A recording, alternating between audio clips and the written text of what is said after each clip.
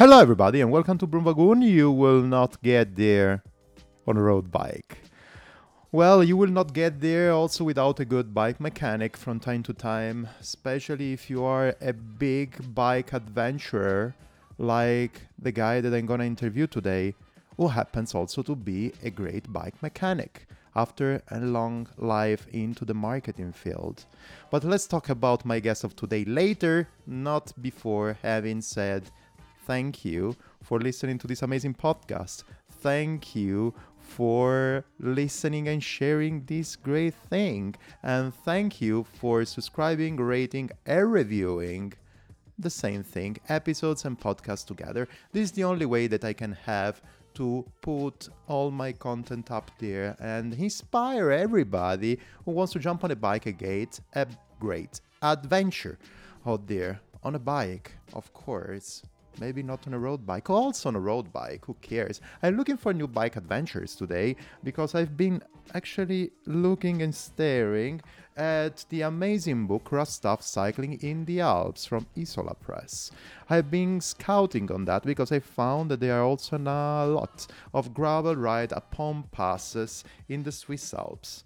Well, now that I have a lot of free time, probably, I can actually start tackling one of those.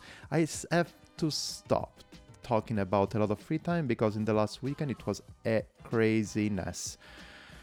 Some physical problems got me to stay home and on the sofa for the almost all weekend, apart from Saturday where I had an amazing hike also in the Valais Alps.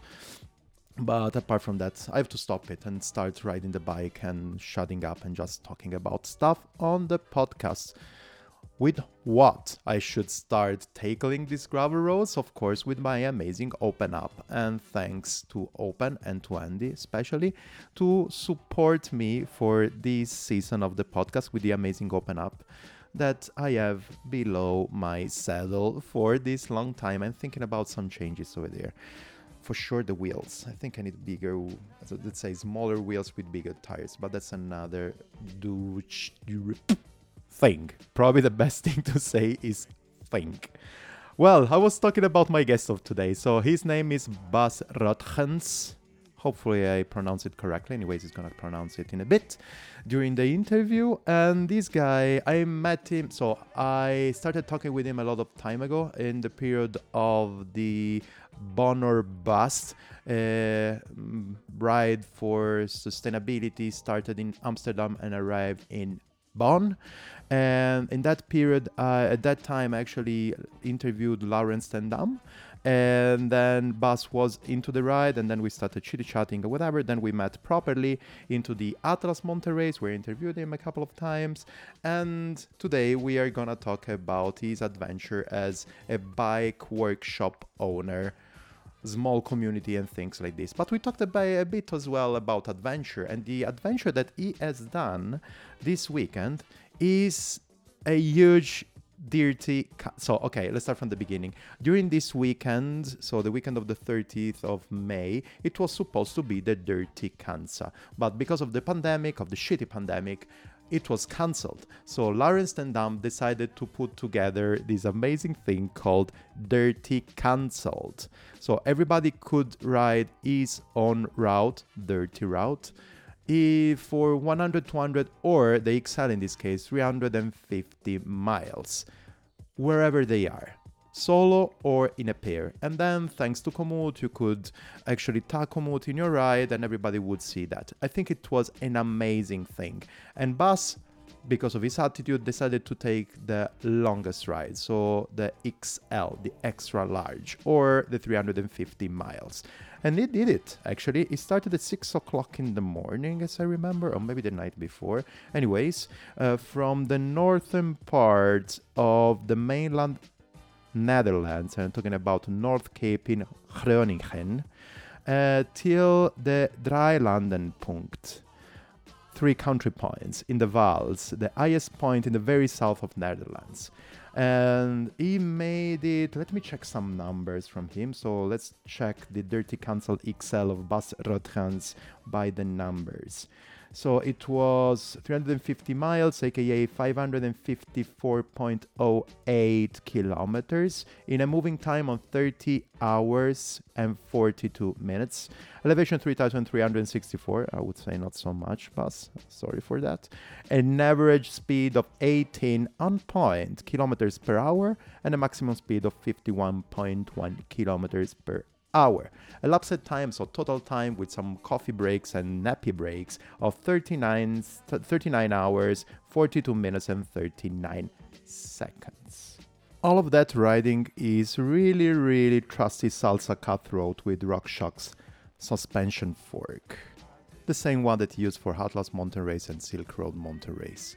It was a really great adventure, and I think that he's pretty toasted now. And I'm super happy that I'm gonna go live with this episode exactly in the moment that he is recovering his toasty legs from this amazing ride. Listen to him. It was a great, great talk. Really great talk.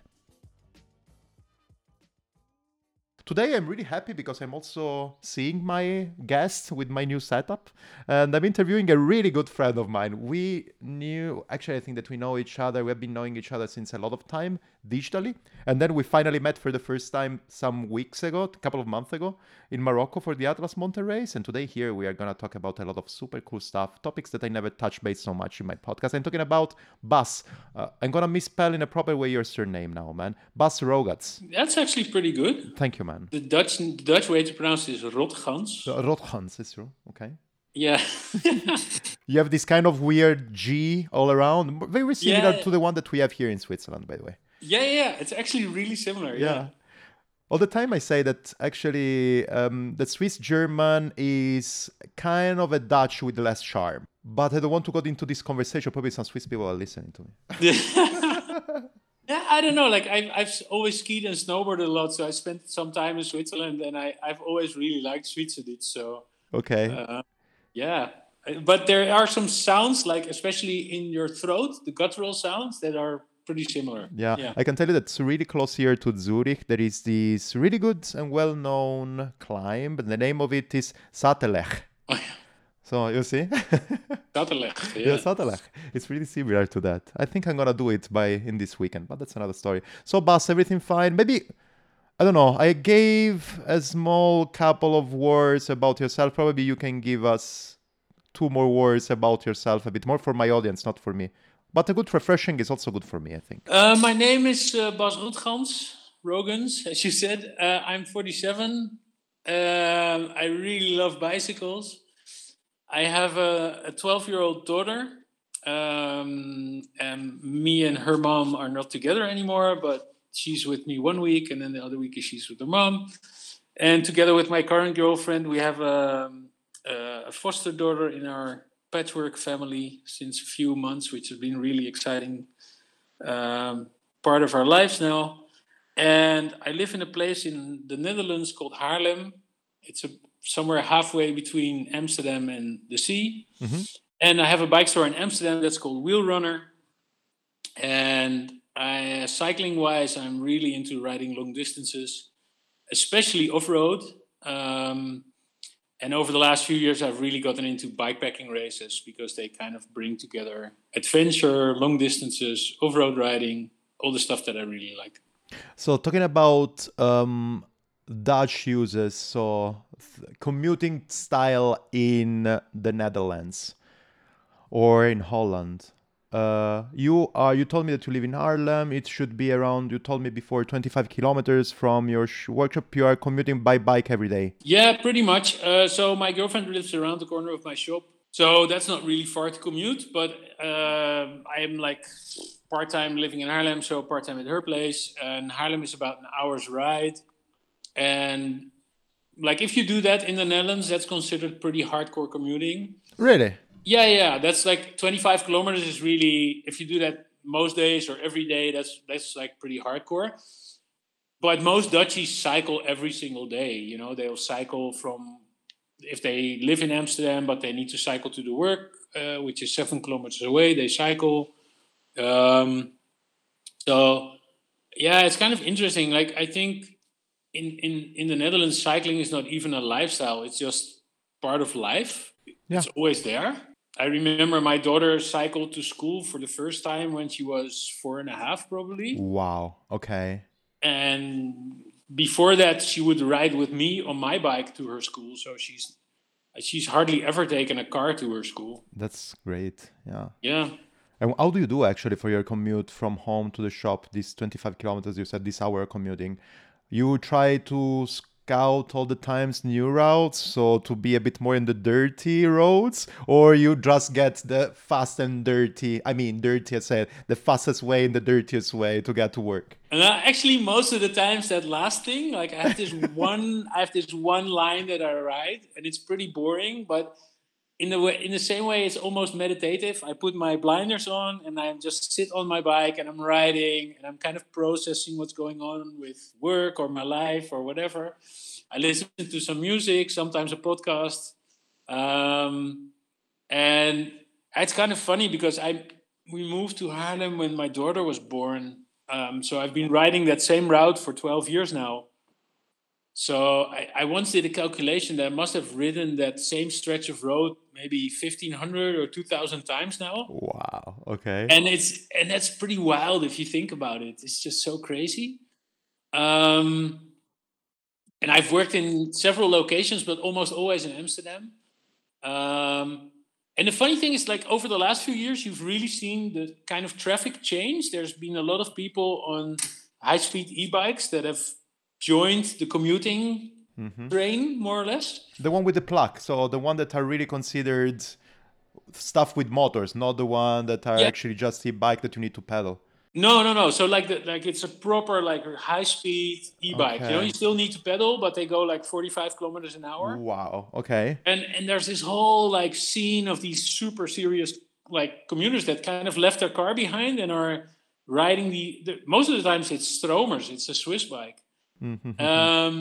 They're riding their Stromers up and down, and like Haarlem, Amsterdam is, for me, it's about an hour's ride, but if you're on a Stromer, it's probably like 40 minutes. Okay. And if I were to go from my house to the station, it would, and then the train ride from Haarlem to Amsterdam is only 15 minutes. But if I take my bike, ride to the station, take a train, come to Amsterdam, then I need to get to my store. So it's probably like 45, 50 minutes one way if I would take public transport. And if I would go by bike, it's only 10 minutes longer. So it really, it's 20 minutes extra per day to get 2 hours of workout. So it's a really efficient move. Yeah. It's a no-brainer, in my opinion. And I think if I know you enough, it's a no-brainer for you. Better to take the bike. Of course, if it's raining like hell or you are super tired because of whatever, okay, it makes sense to take once in a while the train. Otherwise, Yeah. Oh, but I have a shitty day every now and then. So there's like days where I go like, fuck it, I'm taking the train. I don't care. Okay. Yeah, don't blame. That's no shame on that. It's completely fine. Funny thing though is always when I'm in the train, even when it's shitty weather, and I can see the bike path from the train, and I think I should have been out there today.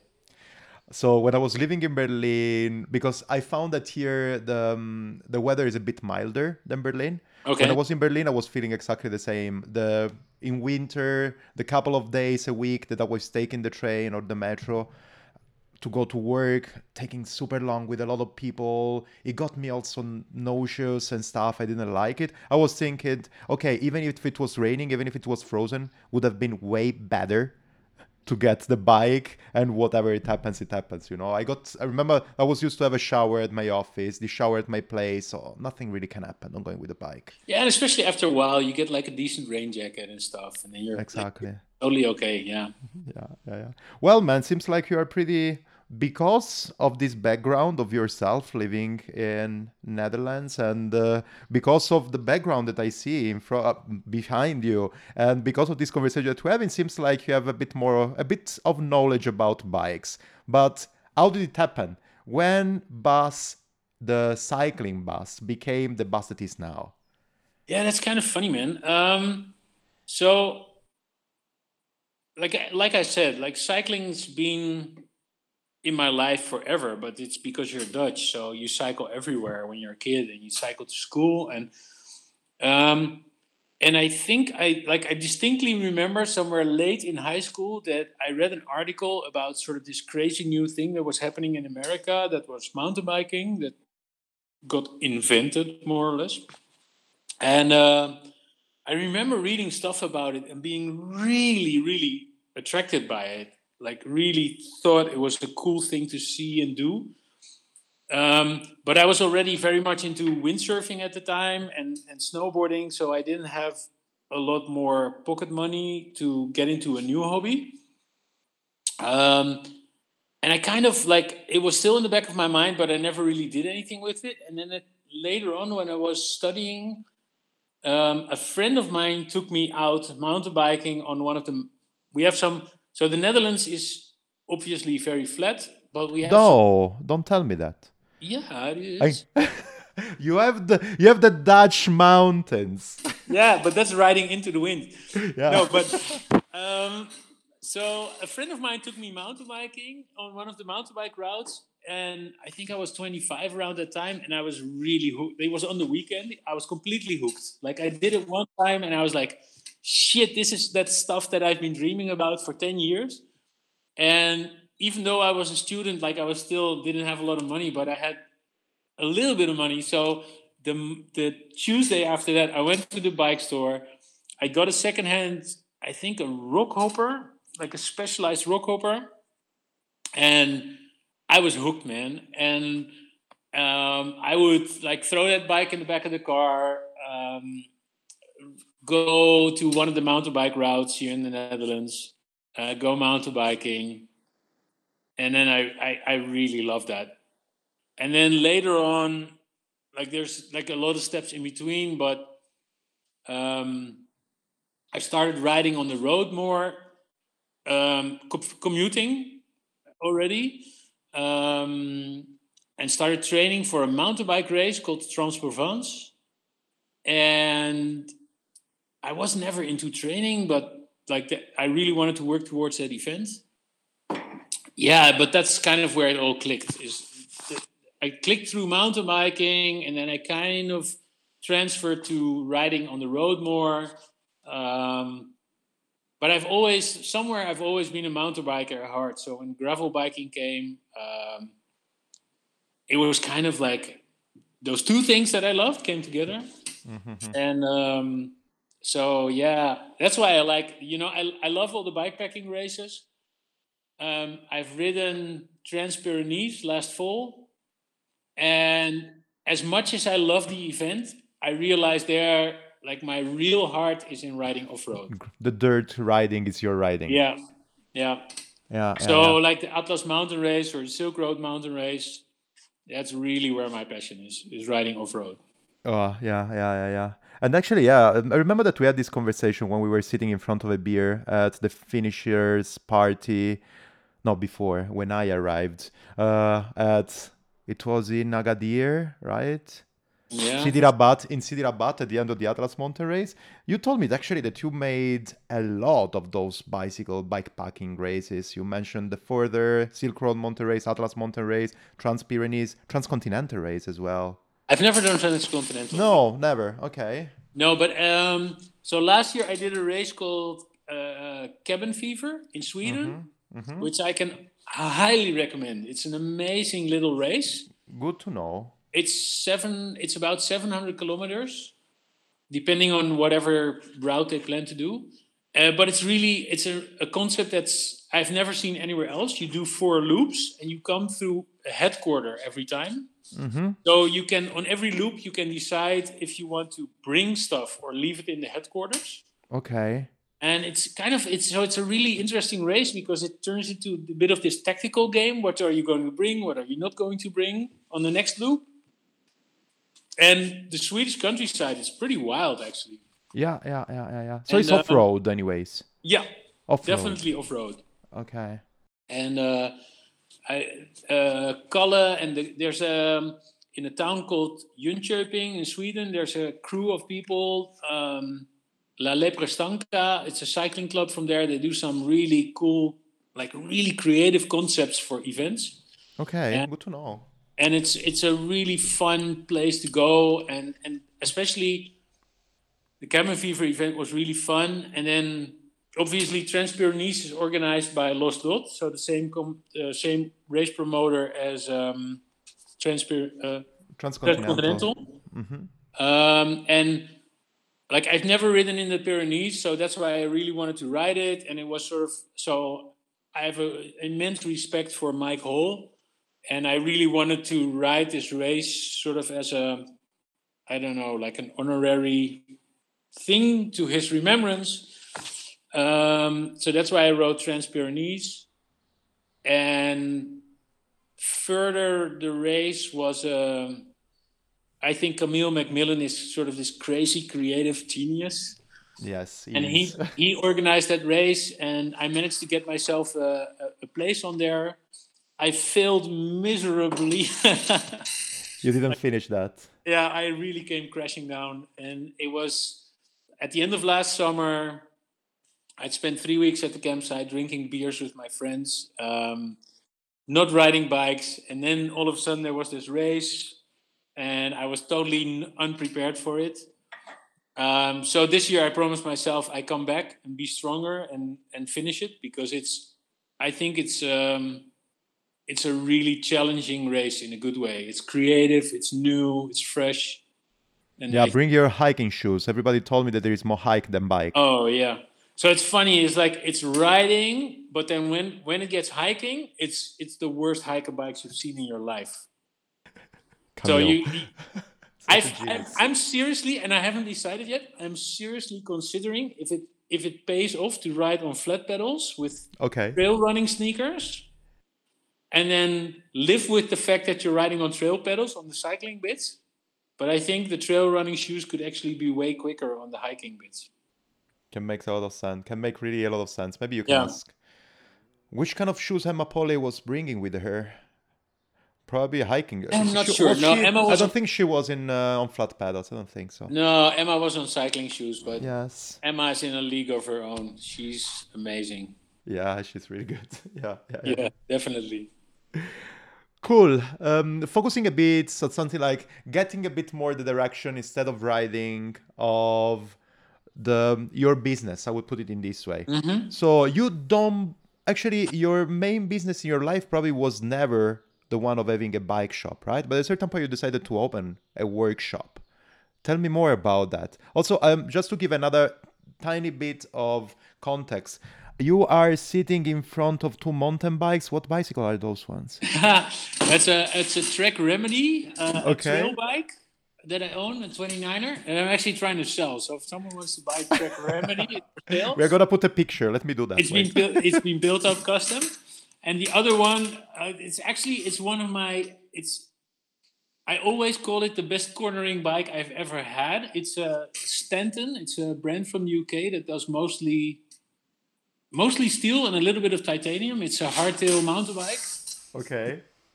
And it's always been on the small side for me, just sort of a little bit too small. Mm-hmm. And the frame is still intact, but the paint job was always really shitty, and so it looks a bit rusty and a bit manky, but it's still it's the best cornering bike I've ever owned in my life. Perfect. So at the moment in your wall there are your bikes there. They're not customers' bike or. Well, if I turn around a bit more, there's there's customer bikes that need to be picked up. Okay. And there's bikes from customers that need to work on. There in the stand is one of the Rafa Club's rental bikes, and in the rear here we have like more customer bikes that we need to work on. So people cannot see you, but I can say that probably I'm counting there roughly 50 bikes are around your workshop. 50? Yeah, I would say 50. There are more or less 50 bikes. No, I think it's more like 20 or 25 bikes. Okay. I was optimistic. Yeah. But it's all fun bikes. So. Yeah. A lot of drop bars, a lot of flat bars. Yeah, so mostly it's kind of funny. When I started the shop, we're going too fast, but when I started the shop, I thought we would have like 5% mountain bikes in here. But I think it's more like 0.5%. So it's mostly drop bar bikes. Okay. Yeah, perfect. So how did it happen? Why at a certain point Bas said, okay, I just want to start this new business? You were in digital before, don't you? Yeah. Marketing, right? I was in marketing and mostly sports marketing. Mm-hmm. I worked at Red Bull for a couple of years. I freelanced for Red Bull a bit more. from that, I got into sort of sports marketing. And in the Netherlands, if you're into sports marketing, you get into bicycle marketing pretty quickly. Of course. But I was really fed up with working behind a computer as a marketing manager or content marketer or whatever.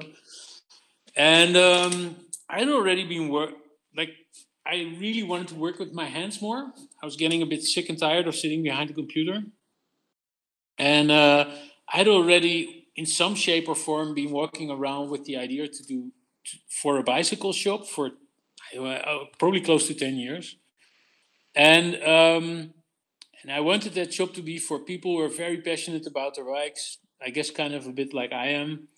And one second, my phone. Bicycle shop duties. Answer to Do you the have phone, time always. for my bike tomorrow? Yeah. Oh, it's Michiel, it's my brother. Say hi to him from my side. I will. No, so I was fed up with working behind a computer, and then kind of some coincidences, I realized that what would help people is a really good workshop. So where there are people working on your bike. I don't think Amsterdam needed another bike shop where you could buy new bicycles. And then I kind of ran into this space that we are in now, which is an old billiards factory in the heart of Amsterdam. Wow. And it's a really nice place with a lot of history. And so those things kind of came together. So I found the space. My idea of this bike shop turned into more of a workshop. And I was able to turn that into a reality. And we started 15 months ago. And I don't know, it's kind of weird. Like straight from the beginning, exactly the kind of customers that we wanted started coming through the door. Let's make that. So imagine that I'm jumping into your shop right now. By the way, did we say that? Did we mention actually the name of your shop, the Wheel Runner in Amsterdam? Yeah. So we put it a bit. Yeah, Wheel Runner. So the name is, in Dutch, we have a word called wielrenner, which literally means, if you translate it into English, it means wheel runner. Okay. Which is the Dutch word for a road cyclist. And it's not used anywhere else in the world. It's a very Dutch name, and we thought it was like super funny to translate that into English. And then when I started Googling wheel runner, what it means, in English nothing showed up except hamsters running around in a wheel. Okay. And I thought a hamster running around in a wheel is kind of like a road cyclist training at home on the indoor trainer. Yeah. So we made the hamster our logo. And that's why we have a hamster for a logo. That's great. So yeah, the spirit seems like it's pretty clear, but which one are... So Stefano is jumping into the Wheel Runner. And of course, a couple of high fives talking with Bas or whatever, but which kind of spirit I am gonna breathe there in the shop, and which kind of people and community I'm gonna see around? Which one is really the full soul of your bicycle shop? So I hope it feels a bit raw and more like a cycling garage than a clean and sterile shop. Okay, not a coffee shop. It's No, a bicycle workshop. Yeah, we're a bicycle workshop. There's grease on the floor and there's people with dirty hands working on bikes. Perfect. And I hope that you can feel the passion and get inspired about all the like really positive emotions that a good bike can bring you. And when you come in, I have my bike from Atlas Mountain Races hanging on the wall and still dirty. I still need to clean it. I don't know, it was just 3 months ago, man. You have time. Yeah. So people are always, like, when they see that bike, they always start asking, like, where on earth did that bike go? And so that's kind of what I hope. It's real. It's not a design shop. So it's really real shop with real people with real dirty hands, with real love for cycling. Yeah, especially that last bit, the real love for cycling. That's the one thing I want to show. So it's not more, because that's the trend actually that I'm seeing around really, really often in bicycle shop and in bicycle fans or in cyclists in general. Seems like it's a bit more a trendy, fancy thing. That, don't get me wrong, I think it's a good way. Yeah. Because until bicycle gets trendy, we are all happy. You know, Yeah, better bikes than anything else, probably. But on the other side, it seems like it's just a pretending game of being on the bike instead of being on a bike. Yeah. While it seems like from your voice and from your spirit, from your experience, from your past, seems like there you will really find real people that if you want to stop there and talk for a half an hour about headsets or different bearings for different pedals, you can really do that. Or experience as well. Yeah, definitely. And I think that's important. Because I don't know, man, you're like, there's so much components to your bikes, and bikes can be pretty complicated machines. And so you want to know what's going on inside your bike. So when we started, like, so the funny thing is, for instance, when we started, we thought like, well, we should get a nice espresso machine because people want to come in and we can make them a nice coffee. And then we started, and then we realized that when we're working on the bicycles, most of the times we have really dirty hands. Okay. There's no way in hell where we could make people like a really nice flat white or a cappuccino or something. And we said like, fuck it. Like, we have a super simple machine. We can make you a black coffee, but that's it. Only black coffee. Yeah, only espresso. And around the corner, we have a shop that we work a lot with called Maats. Mm-hmm. It's one of our shops in Amsterdam. They do like super nice cycling kits and outfits and all the software and really good coffee and a cold beer at the end of the day. But they don't do any of the technical stuff. So we have a really nice combination between the two of us, where if someone comes into their shop and says, hey, I need a bike mechanic, they point in our direction. And if you're someone asking me, hey, I need a nice cycling kit or I need a helmet, I can point in their direction. Okay. And so so we really complement each other, but there's also a very clear division, what we do and what we don't do. Yeah, that's perfect. What about the customer? Which kind of customer do you see in your shop? Which one is I don't know, why your customers are so special? Why Wheel Runner it's so special for customers? So in Amsterdam, if you go to, we have a Dutch word called fietsenmaker, which is a person who works on your bike, a bicycle repairman. Okay. But most fietsenmakers in Amsterdam, they will do any kind of bike. And we are definitely, so we have sometimes people coming in with their Amsterdam city bikes and you go like, oh, I think you guys only do road bikes, right? And it's pretty rare that that we are fietsenmaker, but only for higher end road bikes, I would say. And so the customers that are finding us more and more and more are people with their road bikes and some mountain bikes, but more road bikes. And those are the people that we can help and really make their bikes better, like maintain them. Sometimes it's people just getting into road cycling, but we always try to be friendly and try to be open, because I think if we can get more people into the sport, that's an amazing thing. I think it's one of the greatest forces in life to be on your bicycle. And so if someone comes in with like a shitty old secondhand bike that they bought off Marktplaats, which is like Dutch eBay, I would help them. We always help them. There is a limit. Sometimes the bike is too shitty to make it work, but most of the times we can help people get working on their bikes. But at the same time, we have a customer here who just brought in a Speedwagon handmade in Portland. Wow. I don't even want to know how expensive that bike was. Like a steel super bike handmade by Sasha in Portland. And even when a person like that brings a bike into us, like even we are blown away by how beautiful that bike is, you know? Yeah. It's not John, right? He has a Speedwagon, I think. Who? John Woodruff. Yeah. Does he have a Speedwagon? Yeah, right? It's not him. John also has a Speedwagon. No, this is a different Speedwagon. Okay, Street okay, riding, okay. yeah.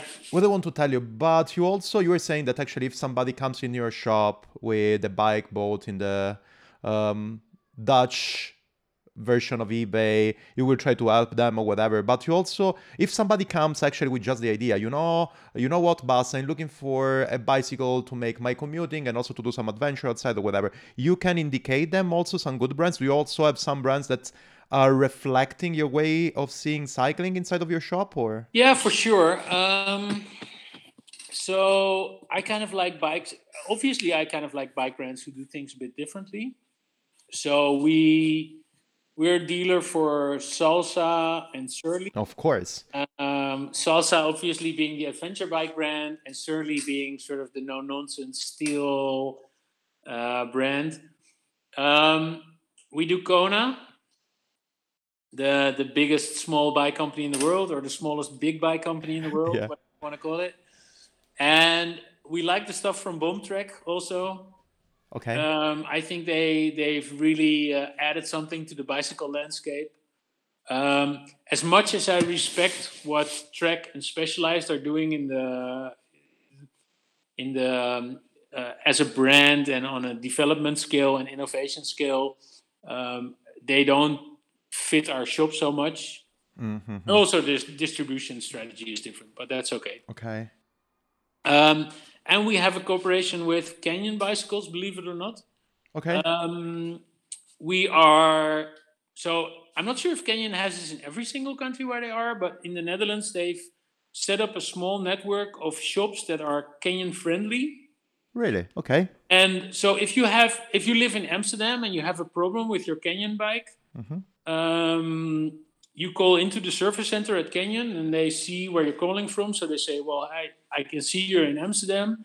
We actually have a partner that we cooperate with, which is Wheel Runner. You're more than welcome to go into their shop and have them have a look at your bike instead of sending it back to our service center in a box. And then if something is, so we get to judge the bike, and if something is a warranty that should have been right in the first place, because sometimes a bike gets knocked around in a cardboard box when it's shipped out, Okay. then we fix it for the customer and we send the invoice to Canyon.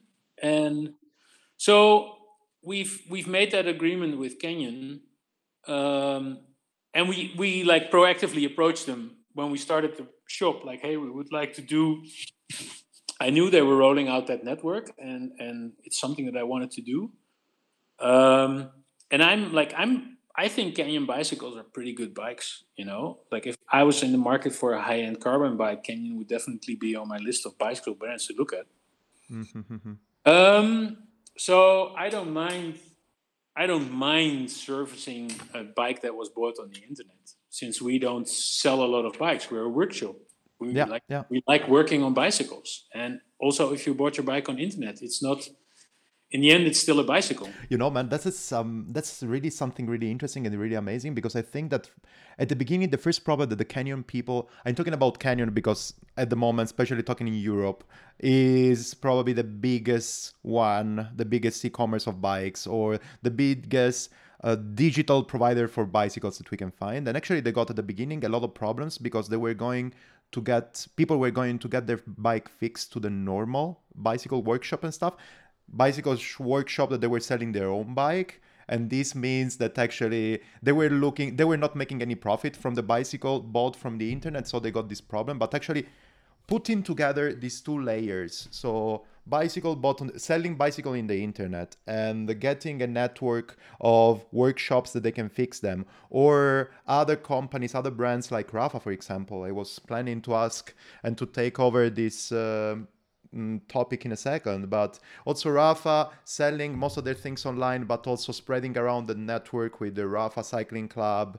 and everything together helps also the community. So this is probably the next way, right? Not just freezing the two words online and then making a war, online versus physical, but actually bonding the things together in order to build a community. And that's great, right? So it's kind of interesting because I think it needs to. So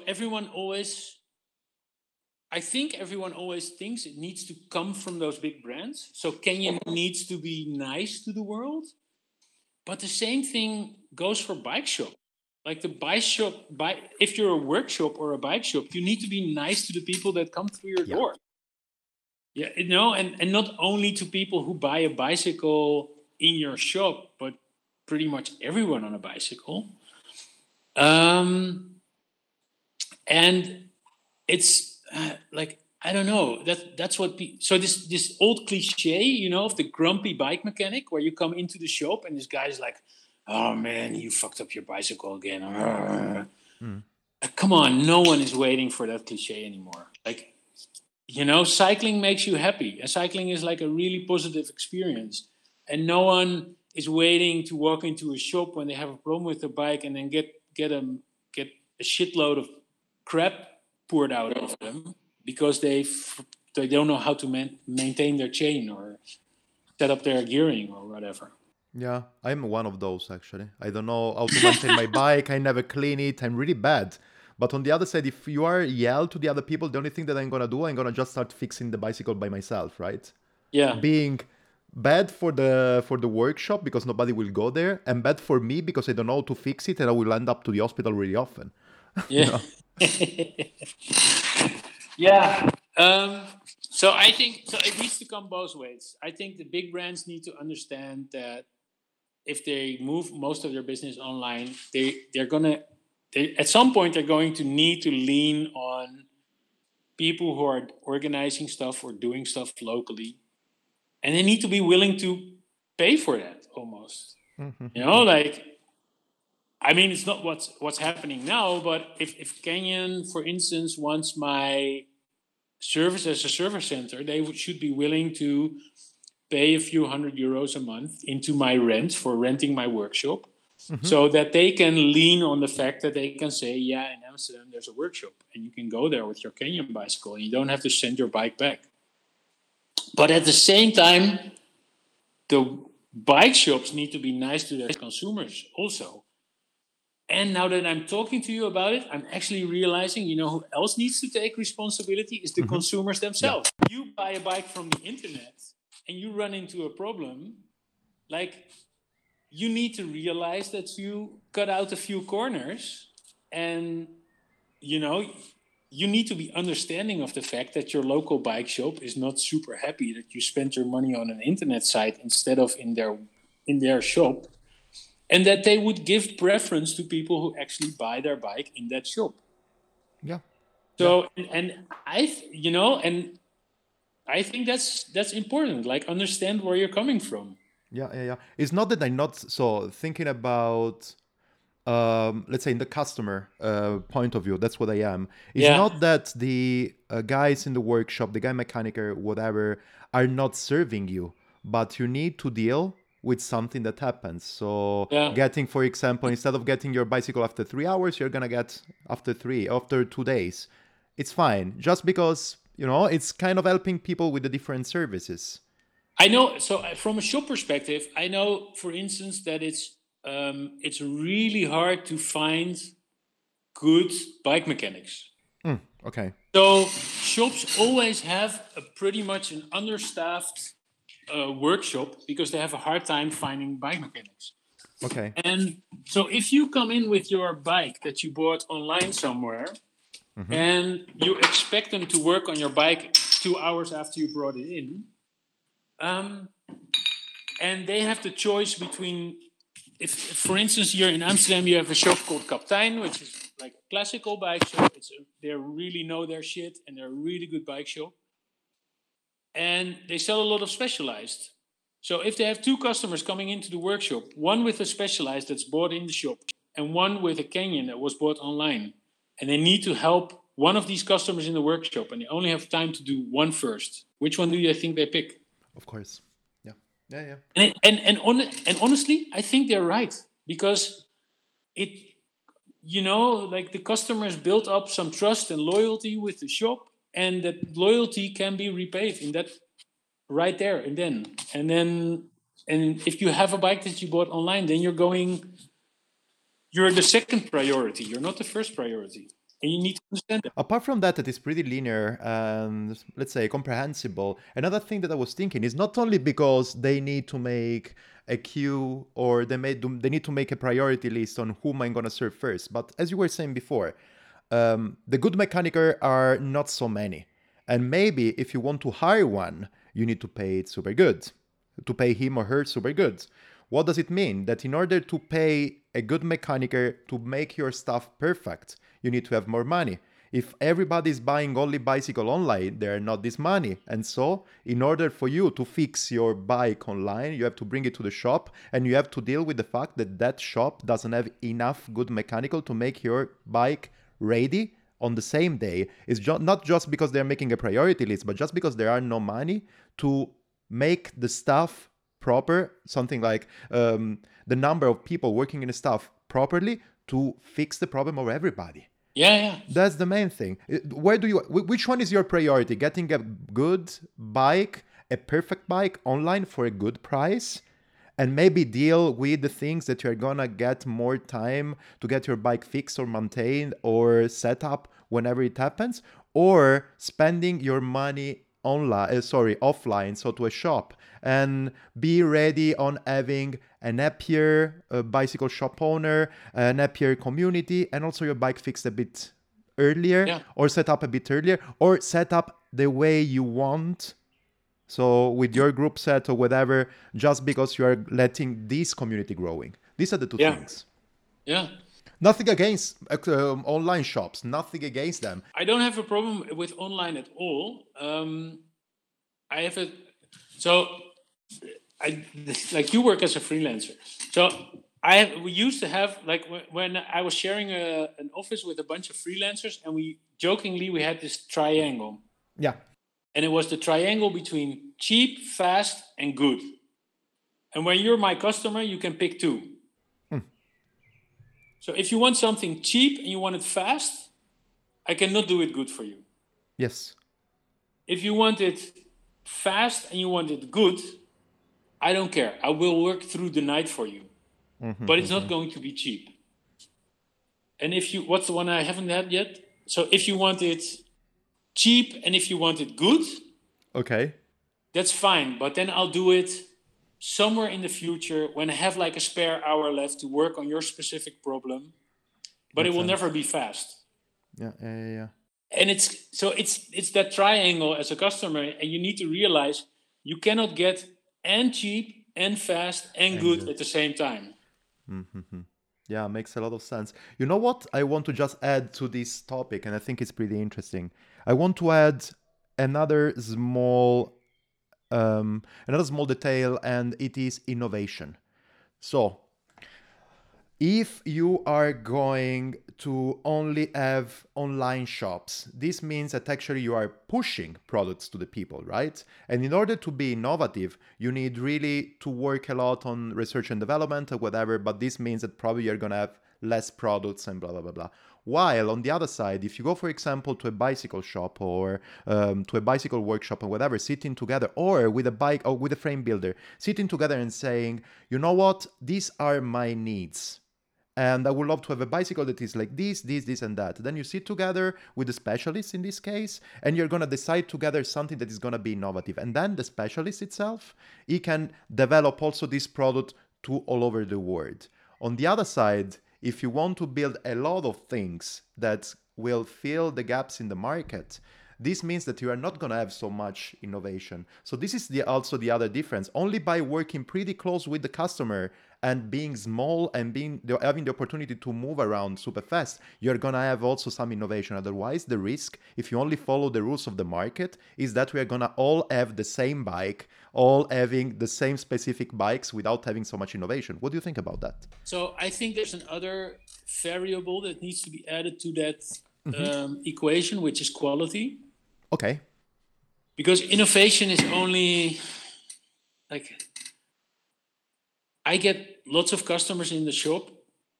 I like working with brands who do like proper quality stuff. And that usually means they're a little bit more expensive. Yeah, of course. It's that triangle again of good, cheap, and fast. And if you want something that's good, it will never be cheap. Never, And of so course.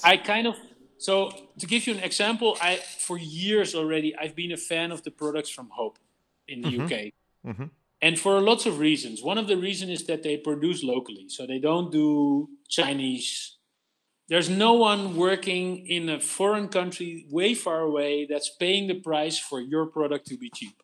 Yeah. And Hope, if someone shows up in my shop with a 15-year-old disc brake, Hope actually still sells all the replacement parts that I need for that disc brake. Okay. So I can actually still service a 15 or 20-year-old disc brake because they have the spare parts online. They have the spare parts available, sorry.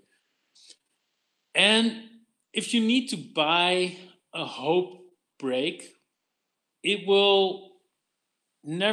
won't find them really cheap on online discounter websites because Hope doesn't play that game.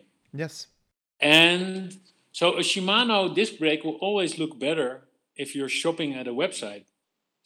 But 5 years down the line, 10 years down the line, when you're trying to keep that product alive, and the world knows we need to keep products alive, you can still fix your Hope Shimano sometimes, but sometimes not, but you don't know.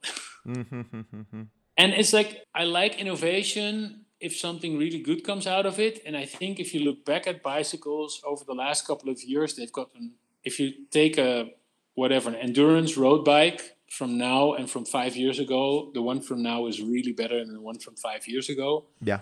And it's always small steps that lead to that improvement. No, it makes sense. And also another quality index that you have is it's not replacement, it's fixing. Repairing. Repairing out of changing, something like really changing completely. It's the same thing. We actually, with the phones, we got used that after 5 years you need to change the phone, even before to buy a new phone because it's not good. Electronics in general, computers and stuff.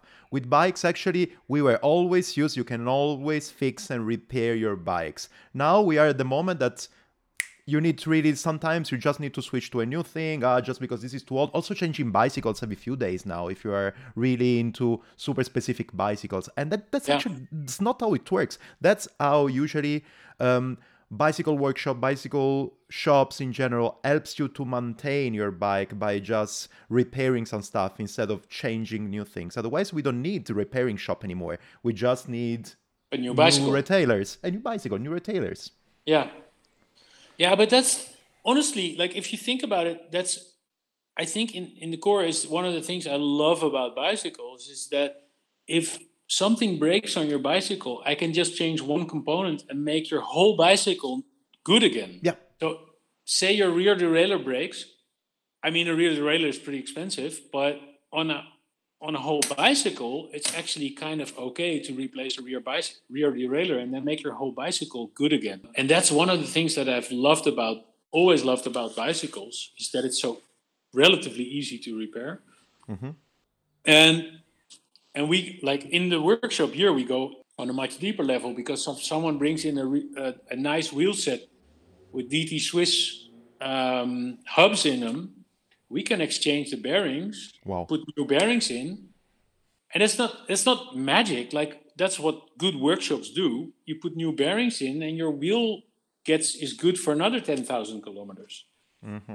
And I think as a consumer, you have a responsibility to think about where you spend the money on that stuff. And it's kind of the same with all this innovation. And for instance, like, I don't need to hate on carbon bikes. I have a carbon bike also. Okay. But some of the carbon bikes are designed in a way that, you know how if you see an Audi A4, you know if it's an Audi from this year or if it's an Audi from 3 years ago. You look at it and you instantly know. Yeah. And that is because it's designed that way. Yeah. We're going into a whole sustainability discussion rather than a bike. We can do that anyways. It's everything about our conversation. And it's kind of the same thing with carbon bikes. So funnily enough, last week I've had 2 customers in with the first generation Canyon Aero. And the funny thing is, so if you get that in the shop now, you see that it's sort of a dated bike. It's like it's slightly older bike. And it's designed that way to look, not necessarily because Canyon does that, but because everyone does that. And then I have a bike built by our good friend Lester, who builds steel bikes, handmade here in Amsterdam. And you see that bike and you just know, man, 10 years from now, that person is going to look at his bike and he loves it even more because he spent so much good times on it and had good adventures with it and all that stuff. But a Lester is more expensive than a carbon. It's a steel bike, but it's more expensive than any carbon superbike. But it's handmade by a guy in Amsterdam who's literally made that bike for you. And 10 or 15 years down the road, you're still going to love that bike. It's going to probably last forever, a bicycle like this. Yeah, for sure. You can give it to your grandson or to your granddaughter, whatever, and still it's gonna be no age bicycles without any problem. You can, and also because you can exchange with no problems all the components, and this still is gonna work. Definitely. And when you die, your grandchild is going to steal it from the attic, and he's going to bring it out in the street, and he's going to turn it into some cool fixie bike or something, whatever. That's something that you hate right now, and they're still going to use it. Which is amazing. No, that's really, really great. And yeah, I'm talking about the markets or whatever. That's really, in my opinion, again, going back to the conversation, that's really talking directly with the customers, because Lester is making the bicycle, really talking with the user, really talking with the consumer, really talking with the person that is going to ride that bike forever. So he can really put the hands on innovating and getting the perfect bike that he wants. Yeah. Otherwise, if you're producing mass products, you're gonna push the person to like that bike, and is not gonna be the user planning together with you the bike. Do know if you know what I mean. And somewhere in 2 or 3 years' time, that person is gonna wake up, and the brand that he's bought his bike from has just announced their new model of the bike that he already has, and there will be a slight sort of pain on the inside, like, my old bike is now old, and now there is a newer version of this. And unfortunately, that's the way humans work. And then we had all this conversation. We talked about that. Is everything super fine? But at the point, I really need to ask you your opinion on that. And I kind of know already the answer, but we can go deep on that. So do you think that in 2020, do we still need a bicycle shop or a bicycle workshop? Or do you think that maybe not in 2020 because we still have it, but do you think that in 5 years we are not going to need it anymore? I'm not saying if they're going to be here or not, but do you think that do we still need them? Oh, yeah, for sure. So the funny thing is, when I started riding my bikes more and more, I also started working on them. And I always thought that was what everyone did. And 2 years ago, I came to the realization that I thought I was sort of the average in that respect, but then I realized that that's not what everyone does. Everyone rides their bikes and just ride their bikes more, and only a few people start working on their bikes. And I don't know, like a bike shop can be such an invaluable place for good advice, creative solutions, really experienced hands to work on your bike, a place where you can talk about bikes and form your opinion about them. And like I see it in the practice every day, people coming into the shop and they think they have a problem, and then they explain to you what the problem is, and you say, hey, but I've seen a bike part at one of my suppliers that actually solves your problem. Or you're trying to mount a computer to that handlebar. Oh, I know a solution to fix your problem. Okay. Or you want to, there's so many. So the bike industry is such a creative, cool industry, and there's so much good products out there. And I totally understand as a consumer that you sometimes don't see all the solutions, and that's where bike shops can come in handy. Yeah. If there's something wrong with your bike that you don't know how to fix, I get customers in like that. They've taken their bike, online bought bike out of the box, they've put it together, and then the shifting doesn't work. So what do? They go on YouTube and find, how do I adjust my front derailleur? And they've worked on it for 2 hours, and it just has only gotten shittier from that point. Yes. And then they come into the shop and they go like, oh man, it's not working anymore. It's just a fucking disaster. And they come in and we take the bike in and we adjust it. And with our knowledge and our experience, we make it work. And it's like, yes, some people can totally get to a YouTube video and make their front derailleur sing, but some people cannot. And it's totally okay. Like, I don't have any judgment about that. But at the end of the day, you need someone that can make your gearing work, or make your wheels sing, or make your bike feel as amazing as it can be. Yeah, that's for sure a great point. But I want to stress a bit on the point that you said at the beginning. It's also a good way to build up the community. Something like people that are coming there and they're just asking for some tips or some recommendation.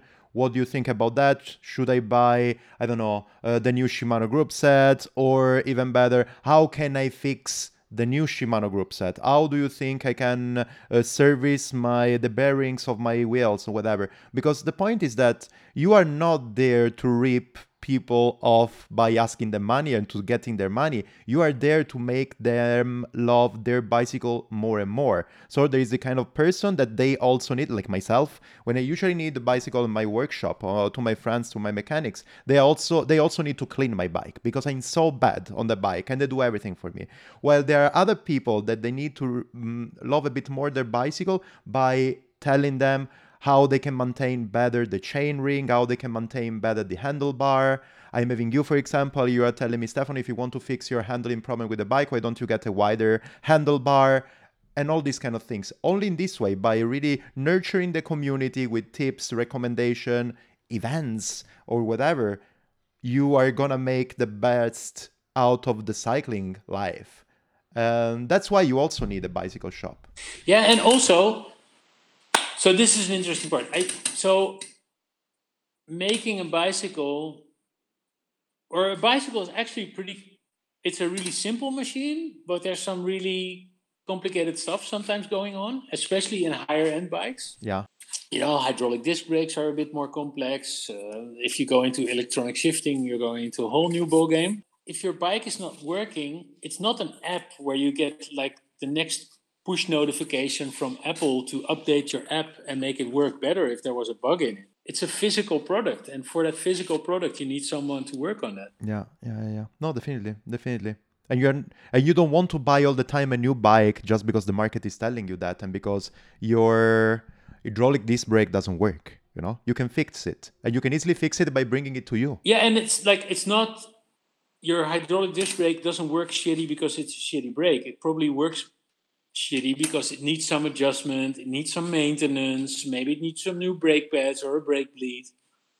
You know, you need someone that understands how they can make those products work for you, because in the end, the products are usually pretty good. Yeah. Bas, I just want to end this conversation that we had amazing by asking you a tip and a recommendation to all of us consumer that are out. So we got to know a bit more today how a bicycle shop works, which one are some things around the corner that we don't know, and how cool is actually to talk with people in this way and to let them know how you're working on the bike and stuff. But how can we, and I think that the triangle things that you said already is already a good point, how do you think that us as consumer, as customers, can really support you as owner of a bicycle workshop or a bicycle shop or whatever? How can we really support this kind of network in order to continue and to give us the help that we always need for the next 150 years, probably 200? Since when we are going to start building only bicycles that are going to fly? You can be rough if you want. No, I don't want to be rough, but to give you, I can give you a small example. I had a customer come in on a Wednesday evening late, and he had a race the next day. And he's like, I need a new cassette because my cassette's worn and my chain is worn. And I had those in stock. So I could put them on his bike. He came in 5 minutes before closing time. I stayed half an hour longer, 45 minutes longer. I put the stuff on his bike, made it work. And I charged him the regular price that's the official retail price that Shimano charges for that chain and that cassette. Mm-hmm. Obviously, this is more expensive than going to some online discounter, Of course. which is a whole other discussion, but let's not go in there. So I charged him the official price. And then he took his bike home. And the next day he said, man, that was like a really expensive fucking cassette, because I just checked online and it's like way more cheap when I get it at that and that online retailer. And I go like, well, and the funny thing is, he said, that's a missed opportunity for you. And I was like, well, where's the missed opportunity in that? Because the price that you see at that online retailer is pretty much the price that I purchase it through my official channels from Shimano. Yeah. So if I sell it to you for the price that online retailer is selling it to you, I literally lose a few euros on selling you that cassette. Mm-hmm. You know, as cool a place as that online retailer is, because it's really one of the very well organized retailers in the Netherlands. And they have 24-hour help desk, yada, yada, yada, yada. But that help desk is not going to put that cassette on your bike. Of course. 5 minutes before closing time. I don't want to turn this into like a crying contest from a bike shop, but give some slack to the guys who are going to work, help you out at the last minute when you have a race the next day. Realize the whole be honest about the whole field of forces that's happening at that point. Mm-hmm. Because you want a bike that performs well the next day at your race. Be willing. It's the same triangle again of good, fast, and cheap. Yeah. So this guy wanted it fast and he wanted it good, but he also wanted it cheap. And it's not fair to expect all three of them. Yeah. And also I can tell you that at the end of the day, the point is that you didn't give him a more expensive price that you would have given to somebody else, because you charge him the regular price. The only point is that how much does your time cost? Because you're gonna buy your it was something like the chain and the cassette. You're gonna buy them online. Then you have to do it a couple of days before the race. Then you have to stay home and then you have to fix it. How much your time costs. So you're just assuming that your time, because you're fixing it, is cheaper than bus time. Ask your boss then. That's what the thing, because he's missing really the biggest part, something like the rent of your place and everything, let's put them on the side. But yourself, working on his cassette, with your experience here, you did it in half an hour, 45 minutes. He's gonna take at least 3 hours because he's not used on that. And still you're complaining about that, you would have lost 3 hours of your time. And I work with clients, so sometimes I work with customers and sometimes we look at the stuff and I get a quick look online and see if someone wants a new group set on their bike. And I look, and the online retailers are really good at selling a group set for cheap. And sometimes I'll give them a little bit of a discount because I can see how big the difference is between what I should be charging them versus what the online retailers are charging them. And I go well, I give you a little bit of discount, but I can only go so far. And honestly, most customers understand it and are really cool about it.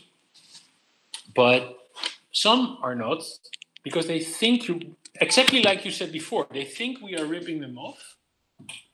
But honestly, I don't know a lot of bike shops that are ripping you off. Of course. Bike shops mean it we need to pay rent. And all the tools that we have, we actually go through tools and stuff like that. And then you go, yeah, but we partly make some money on the components that we sell you, and we make some money on the time that we spend on your bike. And that, in the end, adds up to what we can do for you. Mm-hmm. And if you need a new cassette 5 minutes before your race, then if we're not there anymore, we cannot put it on. That's the point, I'm not paying you only for the products. You are not a provider. So I'm talking about bicycle shop. It can be whatever. I have a shoemaker here that is a friend of mine, and he helps me a lot of times. When I pay him, and most of the time I don't because he doesn't want my money. But when I go to him, I'm getting, first of all, when I get something, I'm getting his experience, his time, and he's gonna fix my shoes or he's gonna fix my bicycle in 10% of the time that I would take. His experience, because if I'm gonna go out with a bicycle that I fix myself, as if I'm gonna go out with a bicycle that you fix, there are way more probabilities that the bicycle that I fix, because I'm not an expert, I don't do anything or whatever, is gonna break in the middle of the road and is gonna waste completely my ride. I'm putting all these things together. Also, the chat, the recommendation. Stefano, why do you want to buy this one? Buy this other one that is even cheaper. All these things, I'm paying that, I'm paying the experience of a bicycle shop owner. I'm paying the experience, and the experience that I have, the experience of the person, of the shoemaker, all these kind of things. Yeah, and honestly, then say you don't want to pay your shoemaker friend because he's too expensive. So you throw your shoes out and you go to a Nike store and you buy a new pair of sneakers. Then in the end, all of us together are paying the price because we're turning this world into a dumpster because we're not willing to accept the responsibility for the stuff that we own. Definitely. And you know what I'm thinking? Also, this is super important point, but still going back to the experience part. I'm coming to your workshop, you are fixing my bicycle, and you're also telling me all the experience that you got with your Atlas Mountain race, where you saw that there the world is really turning in something that probably everybody is going to experience with the climate change or whatever. Have you seen how many dry rivers there were there and whatever? How much trash there was there and stuff? You're telling really the experience of people how the world is changing in this way. Still talking about experience. It's not only I'm going there, the only experience that I'm gonna get in any kind of shop on a website is, okay, I got this cassette, it's really good. No, you're saying you are great, you are fixing the bicycle in this way, we are just fixing the bearing and we are not changing the whole wheel set and stuff. And you know what I saw also around. So yeah. Yeah, and like if you get good bicycle components, it can be amazing what you can repair. Exactly. Like I was going through some of the questions that you emailed me before. One of the questions that you sent me was, how do the big brands work with your local store? Exactly. Let's go into that. And I really so I was writing it down, the answer, and I thought, in the end, it comes down to the people. It's always like, I don't deal with brands, I deal with people in the end, like the people behind the brand. And they are always cyclists. And so we already have like a common ground there. And for instance, like working with Rafa, I have a really good relationship with the people behind Rafa here in the Netherlands. And you have Dave and Marit, and they have an amazing crew here in the Netherlands. And when we started Wheel Runner, they had their fleet of rental bikes, and they asked me to service their rental bikes. And that's how that relationship started. And it doesn't have to do with brands or marketing. It's the people behind the brands. And the same thing, if we that I find now is when we pick brands that we work with in the shop. We just recently become Apidura dealer, and because they have an amazing policy. Like they never go on sale. They don't do Black Friday.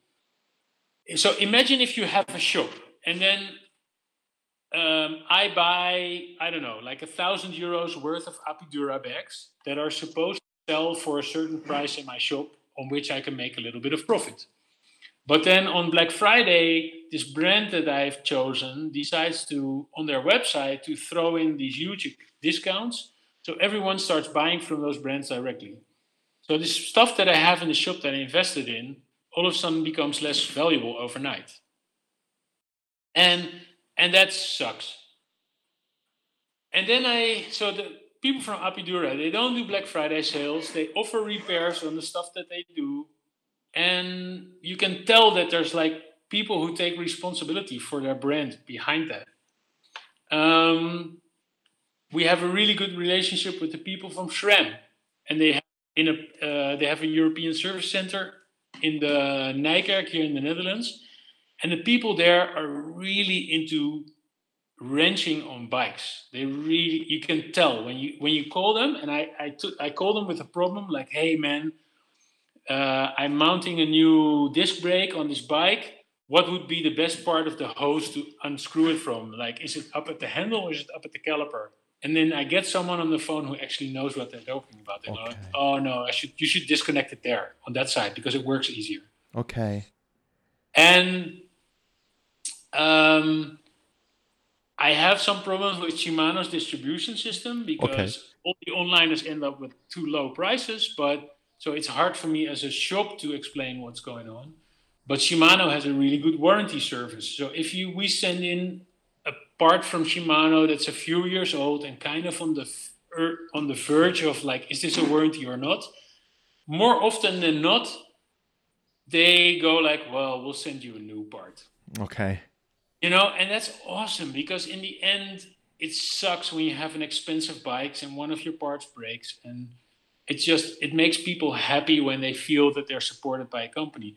And in the end, it's always the people working at those companies that are cyclists themselves, because no one starts working in the bike industry if they're not a cyclist. That's true.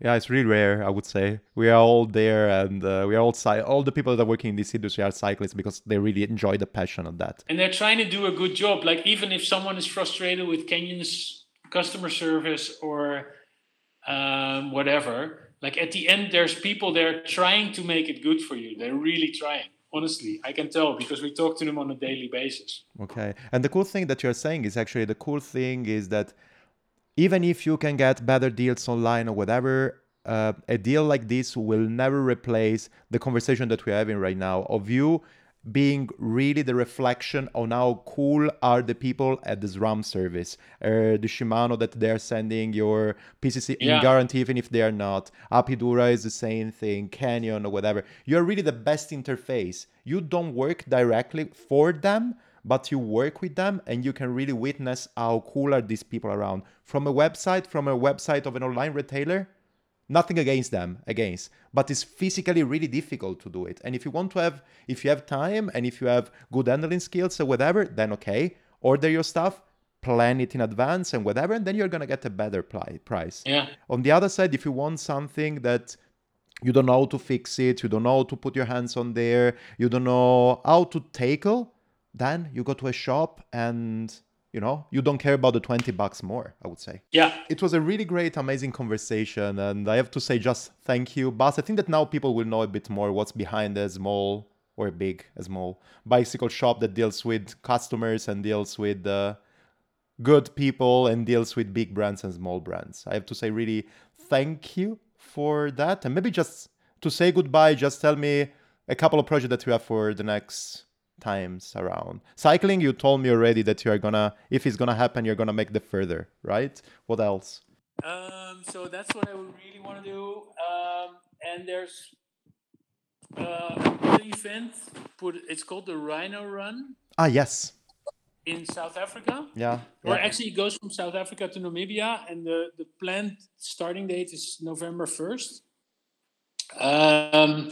But I don't know with the whole Corona thing what's going to happen. But we need to see somewhere in the future. And also, honestly, I'm slowly but surely starting to have more of a hard time justifying to myself to fly somewhere. Yes. Just to ride my bike. So, like, I've really liked what GB Duro's done, where they've kind of requested from their participants to come out to the event without flying. Mm-hmm. And I haven't quite figured it out. Although Rhino Run is like a super special event, so like I don't know, like I'm a bit on the thing about that. And I don't know, like we're trying to build Wheel Runner into a healthy business, and that can provide me with a more or less a stable income and pay the people that work here and pay what we need to pay. I've one or two ideas for small products that design ourselves and bring. Can't wait for that, man. You usually have super good ideas. So. And it's probably products that can only work on a small scale, but could be really cool. And we're looking at that. And kind of in the longer run, maybe I would like to see if we get this wheel runner stable and running, if we could do like maybe a few more wheel runners in cities around Europe. Okay. But only if we can do it in a way that sort of fits with our ethos and the atmosphere that we're trying to do here. I think like even it's kind of funny because for me Zurich as a city would work, for instance. I think I'm not completely familiar with the bicycle shop landscape there, but that would be cool. No worries. We can have a talk about that, and if a wheel runner will start here, for sure, I will be the happiest person on earth. I should come riding down to Zurich and check it out. That's something that you should do, man. You have a place to stay here and also a bike if you need it, but you're gonna come with your own one, so it's fine.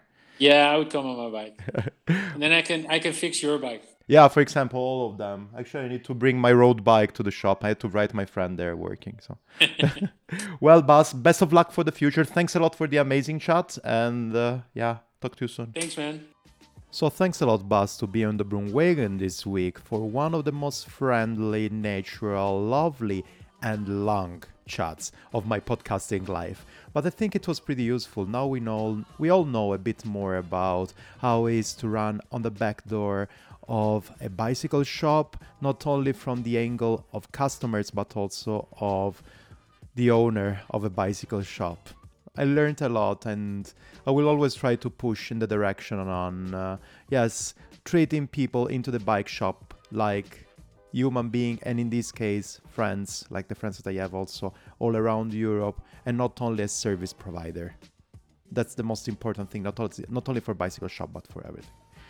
Well, what else, people? Nothing else than thanks, Open, for supporting this season of the podcast. It has been great, especially for the adventure that I've been running around. And thanks to you for listening to that.